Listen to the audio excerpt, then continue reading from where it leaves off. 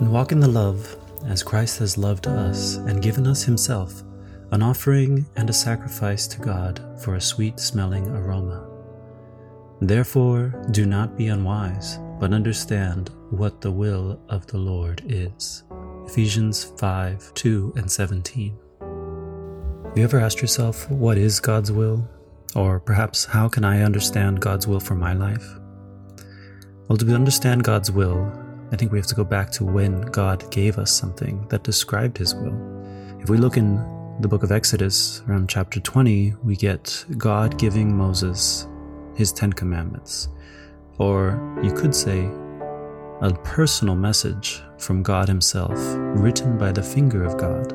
The will of God was handed down to Moses at that time. So how do we know God's will for our lives? We have to look at Scripture. The Word of God is God's will revealed to us through his prophets, through his servants, so that we can understand his will for our lives. So what is a practical application of that? Well, there are 3 ways in which God can reveal his will to us. The first, I would say, is that he guides us. His will lead us in the right way. And we know this because of Proverbs 4, verse 11, that says, I have taught you in the right way of wisdom. I have led you in the right paths. So God is the one who is seeking to lead us, and begins with reading his word to make it a part of our daily practice. The second way in which God reveals his will to us is that it prepares us. 2 Timothy 2:21. Therefore, if anyone cleanses himself from the latter, he will be a vessel of honor, sanctified and useful for the master, prepared for every good work. So here we see God's will is preparing us. His word, when we become sanctified by it, when we start putting into practice the good things of God, we become ways in which his will is expressed to those around us. The third way in which we see God's will is shown in Ezekiel 38, verse 7.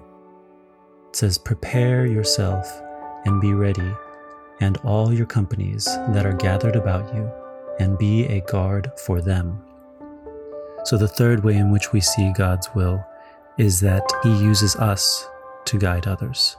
When we make ourselves the tool in which God can use to train up those around us, to bring others to God in whatever way is possible, whatever sphere of influence we may have, that is when we are exercising and understanding. We are doing God's will. So, to recap, we must first read the Word of God and take it to heart. Then we must practice it, use what knowledge we have gained, and finally, we must teach others to do the same. We must be on guard for their sakes. We know the enemy is out there trying to tear down humanity. So our responsibility is not to worry whether or not we are safe, but to keep our attention focused on those around us, to lead up and to train up those around us. And you can't train up somebody in something you have no knowledge of. So how can we know God's will for our lives? Well, it begins with us, and it begins with his word. When we learn to trust in the word of God, we will learn to see his will in our lives.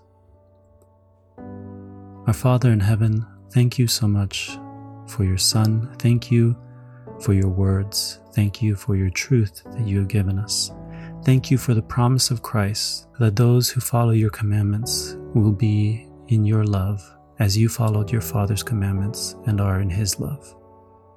We thank you for your simple word. We thank you for the wisdom and understanding only you can bestow. All this we pray and ask in Christ Jesus' holy name. Amen.